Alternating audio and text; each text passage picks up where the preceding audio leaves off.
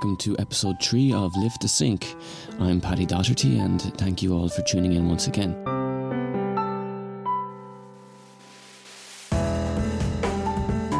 In today's episode, we're going to have short stories from Fergal O'Neill, who was the winner of this month's competition, or submissions, whatever you want to call it, as well as a short story from Aisling Keogh, who was the judge of this episode's submissions. I'm delighted to feature both those writers today in the episode. In addition to that, we're going to also have a review of Norman Mailer's Executioner song at the end of the episode. But first up, we have this episode's featured story by Fergal O'Neill. The Woo-Woo Shot by Fergal O'Neill. Mammy still did the ironing, but the uniform was different. Black slip-on shoes, boot-cut jeans and a short-sleeved shirt allowed easy passage by the bouncers. As I treaded my way through the crowd, the carpet underfoot yielded with an unusual degree of resistance. Every now and then I thought I could see it, but you always see what you want to see. Wandering eyes were instead encouraged to stare at a gyrating Beyoncé projected onto the main wall, emulated by the gyrations of all the single ladies below. This was it. This was living. I found Conal leaning against a ledge in his favourite corner. He kept watch over a whiskey and a pint. I had to reach over his ear, arm on shoulder, to ask the important question. Which one is mine? He surprised me. The whiskey. I'm having a Minahan special. This was apparently a favourite of Tom Minahan, the politician, and the latest in a long line of things Conal had read on the internet. Alcoholic politicians soon became the topic of the evening, toing and froing to shout comments across the other's shoulder, looking into the ether as our wit passed over the ear. Sure, it's just a hazard of the job, Conal defended. A hazard I'd be too inclined to embrace, I countered, the delay between call and response dampening my impeccable comic timing. As I retreated, it flashed. Again. Yeah, I think so. The dress. The flood was beginning to rise. Forget about it. Conal saw my distraction. His eyes followed mine, and he turned around.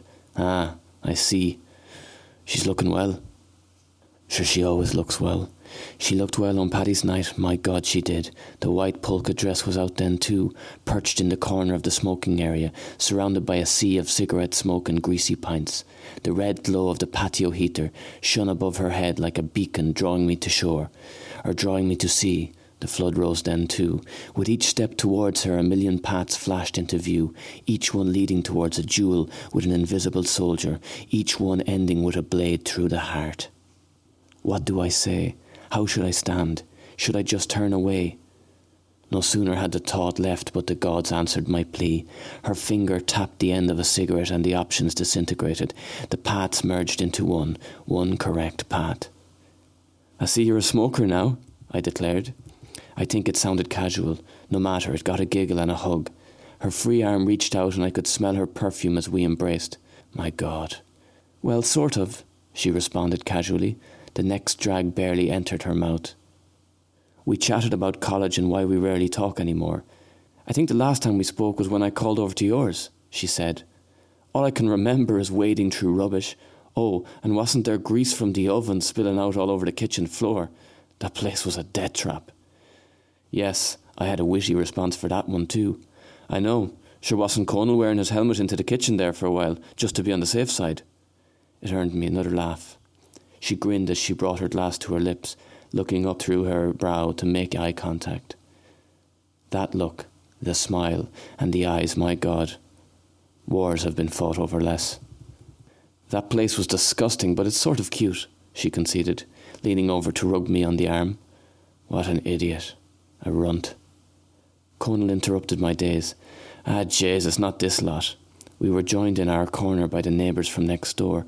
The girl from Cavan rattled off the important news of the night. We had wine at mine, then we went to Coins. It was so busy. We saw your man who scored the penalty for Killishandra on Sunday. Do you know him? Oh, he's great. He used to go out with my sister's best friend. Oh, I don't know his name now. As she lifted her glass to her mouth, I couldn't help but interrupt her Joycean stream of consciousness. What's that pink stuff? I half expected to know the answer. Her eyes beamed as we moved to a topic close to her heart. It's a woo-woo shot. Oh, they're so nice. Coins are doing a promotion. I'm hooked. They look like what a unicorn would drink, don't they? Oh, they're really lovely, but I'd say they're not the sort of thing... Not the sort of thing I'd like? Not the sort of thing I'd like. I heard that on Easter Sunday night in Coins, the last time a polka dot dress came into view. I can still feel that tap, manicured nails on the hunched shoulders of a man forgotten. I'd suggest a woo-woo shot, but it's not the sort of thing you'd like. She caught me by surprise, and the floods didn't have time to rally. How about a compromise, I bargained. For every woo-woo, we'll have a whiskey. She couldn't argue with that.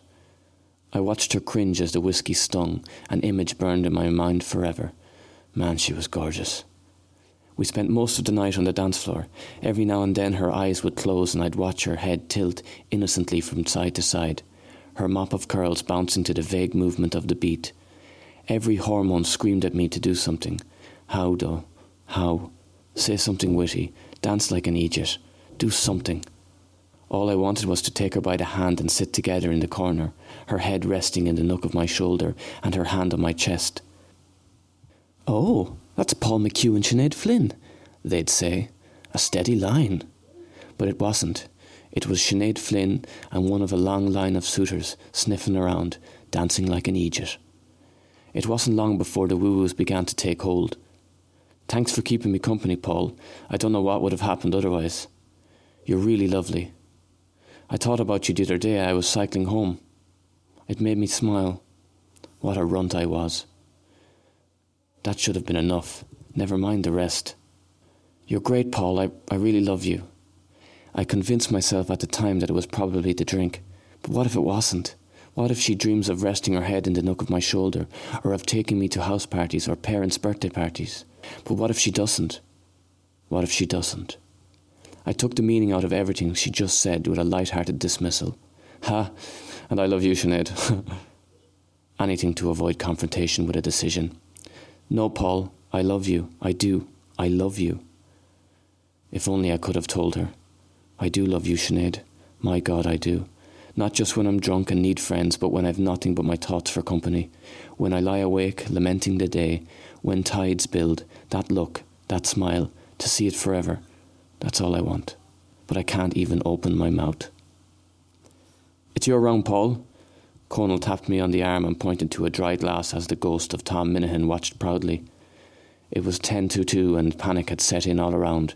Inside I could feel it, drip by drip, every crevice filled with the options, the outcomes, the decisions, the flood. What if I don't bump into her? I should have made contact earlier when I had the chance. I've missed my shot. I leaned across the bar to give my order, struggling to describe a Minahan special.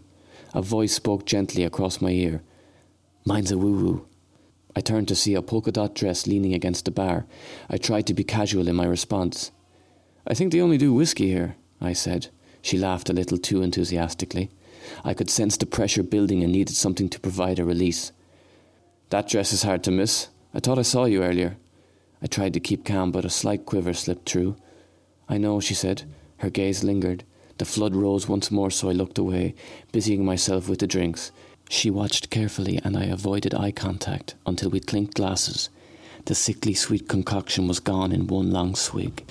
Her face crunched in a ball after the saccharine hit had departed. Her glass hit the bar firmly, and she turned towards me. What do I say, I thought. What should I say? I need to say something, but I'll say the wrong thing. I could feel it again, building, constricting, tightening, flooding. She said nothing. I said nothing. She moved in closer, the smell of her perfume lingering before me. With each movement, she was reducing the number of options, tearing through the decisions until the paths merged to one correct path. She faced me straight on, our faces inches apart, and her gaze unrelenting as she moved her hand to take mine. This was it. After the woo-woo comes the shot.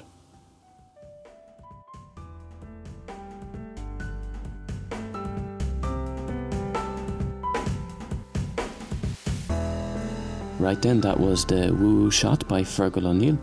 I'd like to take this opportunity to thank Fergal for sharing his story with us.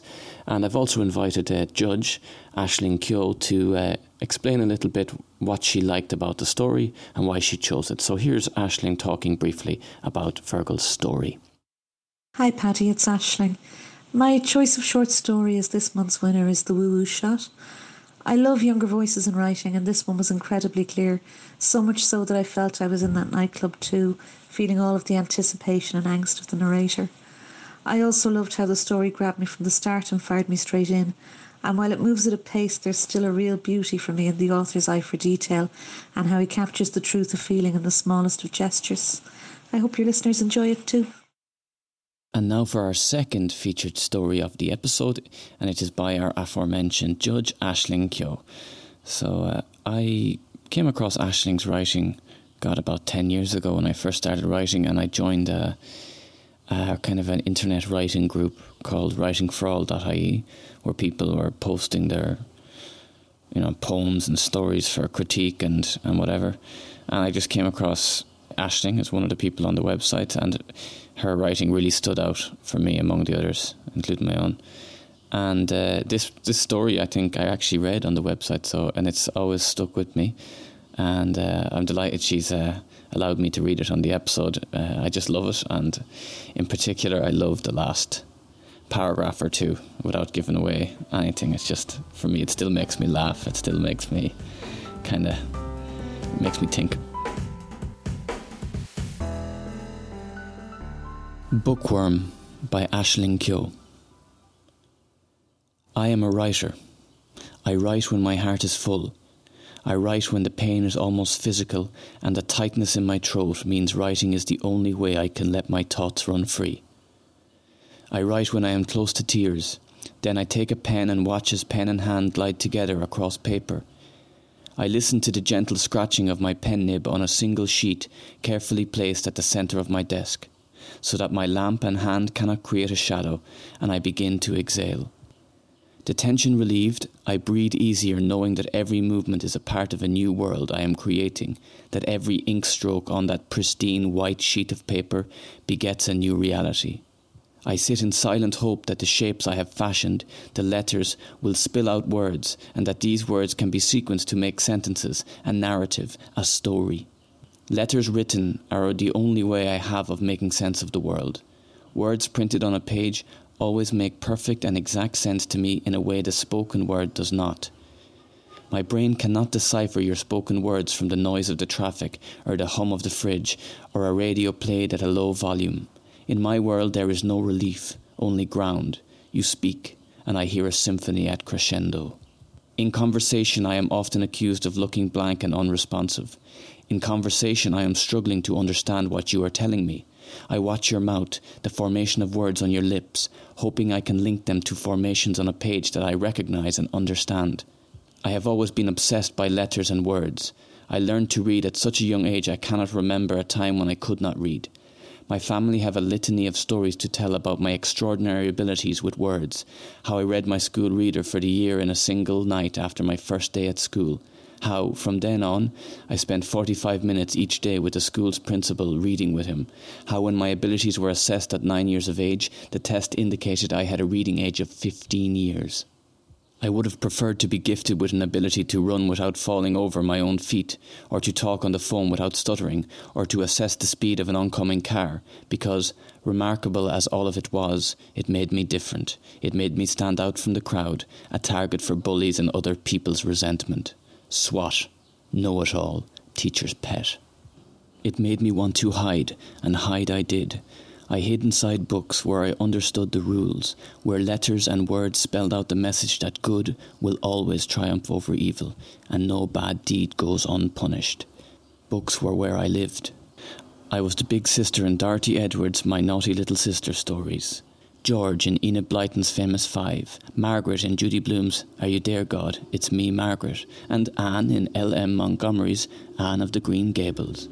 In my teens, I was Claire in Maeve Binchy's Echoes and Scout in To Kill a Mockingbird. I read to escape, and the adult world loved me for it. Oh my gosh, you are such a smart cookie, they said. A real bookworm, they said.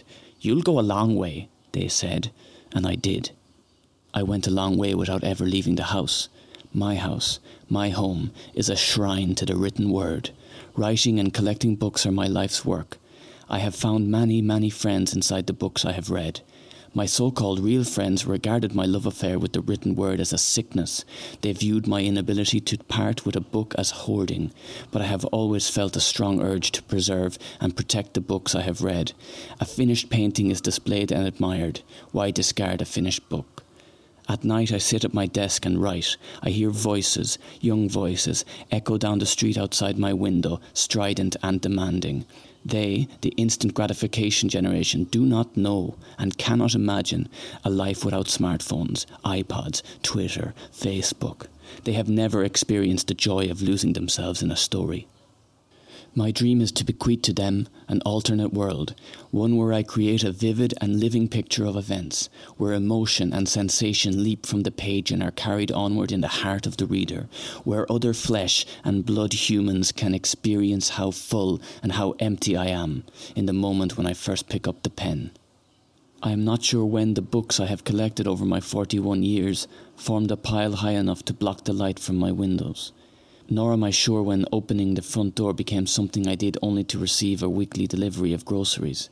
And I cannot say for sure when contact with my few friends became limited to text messages, although I will admit it suited me quite well.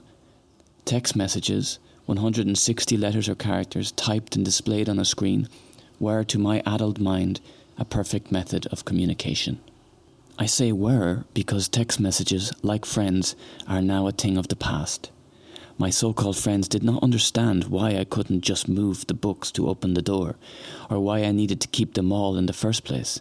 I grew tired of trying to explain and stopped replying to their messages. They sent Orla. She arrived unannounced with a bottle of red and insisted I open the front door, even though it wasn't Thursday, which is the day when I cleared away for the Tesco delivery man. Unaccustomed to entertaining, I led her into the sitting room and sat in my reading chair. Since I have space enough for only one chair, Orla chose to perch on the top of a stack of travelogues I was in the process of cataloguing. She placed her wineglass on top of my copy of The Kindness of Strangers, and I winced at her thoughtlessness. The glass would leave a ring mark. She looked at her glass of wine, precariously balanced, and picked it up again. With a slow wrist motion she swirled the ruby red liquid around inside the glass. Her eyes followed the gentle movement of the liquid. Nonetheless, she began to talk by asking, "How are you?" She placed an emphasis on the last word. It made her sound patronizing. I shrugged, and I told her I was the same as always. She said nothing except, "Oh." She regarded her wine for a few moments, then mumbled something about there being no easy way to say this. She shifted position several times and chewed her bottom lip thoughtfully, which had the effect of causing the blood-red lipstick she wore to smear.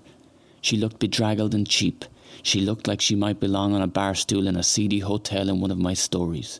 I watched her mouth moving and tried to focus. Her voice sounded odd, thin, but she went on about how she and Jim and a few of the others had been talking and how they think I have a problem. Something lodged itself in the pit of my stomach. Why is it always me who is the problem? I waited, said nothing. Orla looked at me, and for a split second her eyes met mine. Then she rolled them towards the ceiling and sighed. The next thing she said was about how they, my so-called friends, think that staying home, reading, is not good for a person. I failed to see how reading can be anything but beneficial. But before I could say that, she continued to tell me that I never go out, and I never have people around, and that I don't even have a job anymore. All I do is read and sort books. I reminded her that I am a writer as well, and she pulled a face and said, in a plaintive voice, that she didn't know how to make me see. I said I had no idea what she meant, but the feeling in the pit of my stomach was a cold, menacing fury that for some reason compelled me to stand and take a box off a nearby shelf. I took the lid off and shook the loose leaf paper all over the floor. I found Orla's eyes, then looked back at the floor. "See?" the gaze said, "my manuscript." Orla kneeled with her back to me and began to leaf through the pages. Her eyes scanned them, and she shook her head as she speed-read their contents. I shifted from one foot to the other. For a few minutes there was nothing else to hear but the rustling of paper as Orla sifted through my work. When she finally spoke, her voice was high-pitched, shrill. She asked me, "Is that it, Anya? Is that all there is of your book?" I nodded assent. She let out a deep, throaty groan and said, "But it's not a book." Or can't you see that? See what? I asked. Orla swore a couple of times before inhaling and exhaling deeply. She shook her head again and asked why she could not make me see. I understood the rhetorical nature of the question and didn't answer. She looked at me very intently then and asked again. I had no idea what she was talking about, and I said so, at which point Orla shrieked that she said she could not make me see that I have a problem. She shouted something about it not being normal, whatever it is, and when she finished shouting her face was red and her voice quivered, and I thought she might cry. I asked her if she was okay. She glared at me and snorted, then she sort of laughed, a funny, hiccupy laugh. She stood up and pulled her coat on, then snatched her bag from the floor. She walked towards the front door, and I followed in hostile silence. It was as I reached for the deadlock that Orla spoke again and asked me to think about what she had said. I opened the door, and I held it for her, and she sighed and muttered something I couldn't quite hear. Then she was gone. For an hour afterwards I couldn't think of anything else. I was at a loss to understand. Why was she so distressed? It was after 11 the same night when her text message came. She said she couldn't do this anymore, that she has been doing some online research and believes I have obsessive-compulsive disorder and am in need of professional help. What does she know? OCD? Hyperlexia? Bibliomania? These are all real and debilitating conditions. I know all about them. I have dozens of books on these subjects, and I have read them all.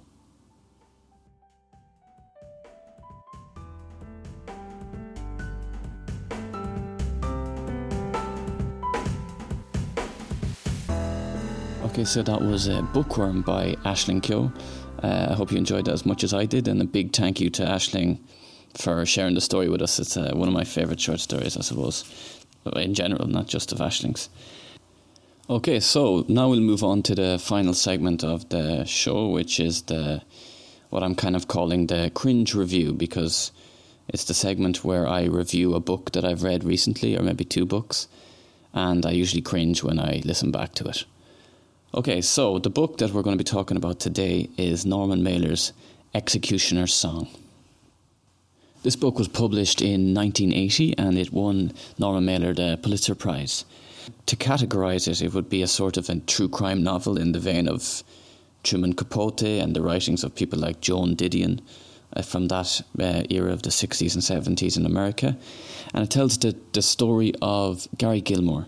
Gary Gilmore was from Portland, Oregon, and he was a man who spent the majority of his life, more than half of his life, in prison. First for minor offences, I guess, like robbery and, assault. And then later, one day in 1977, after his girlfriend Nicole had broken up with him, he went and shot two men dead in cold blood over a 2-day period. And the twist in the story, I guess, is that Gary asked for the death penalty. He insisted that they give it to him, and this caused a kind of a big sort of hoopla in the society at the time between the American Civil Liberties Union, who was against the death penalty, against capital punishment, and then I guess the certain other forces like the Mormon Church, etc., that were, I guess, in favour of capital punishment. And he became the focus of this great debate or this great sort of public trial.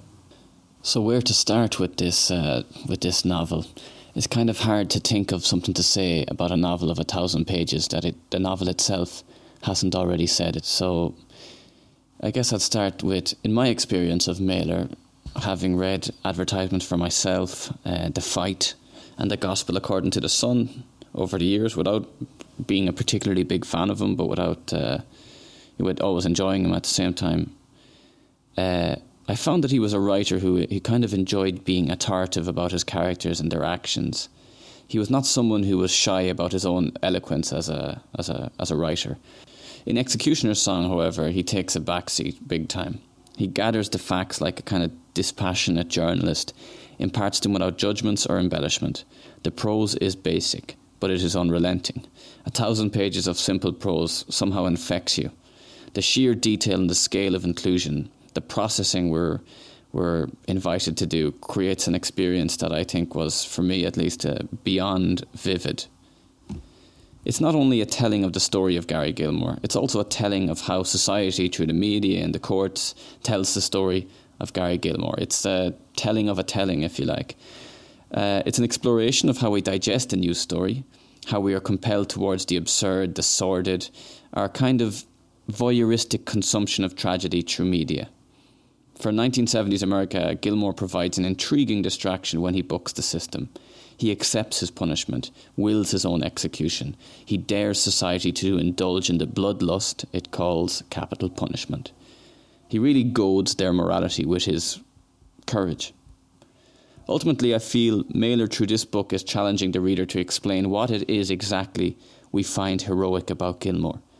Even with all Gilmore's disgusting deeds and opinions detailed throughout, it is hard to get to the end of this book and not feel there is something heroic about what he did.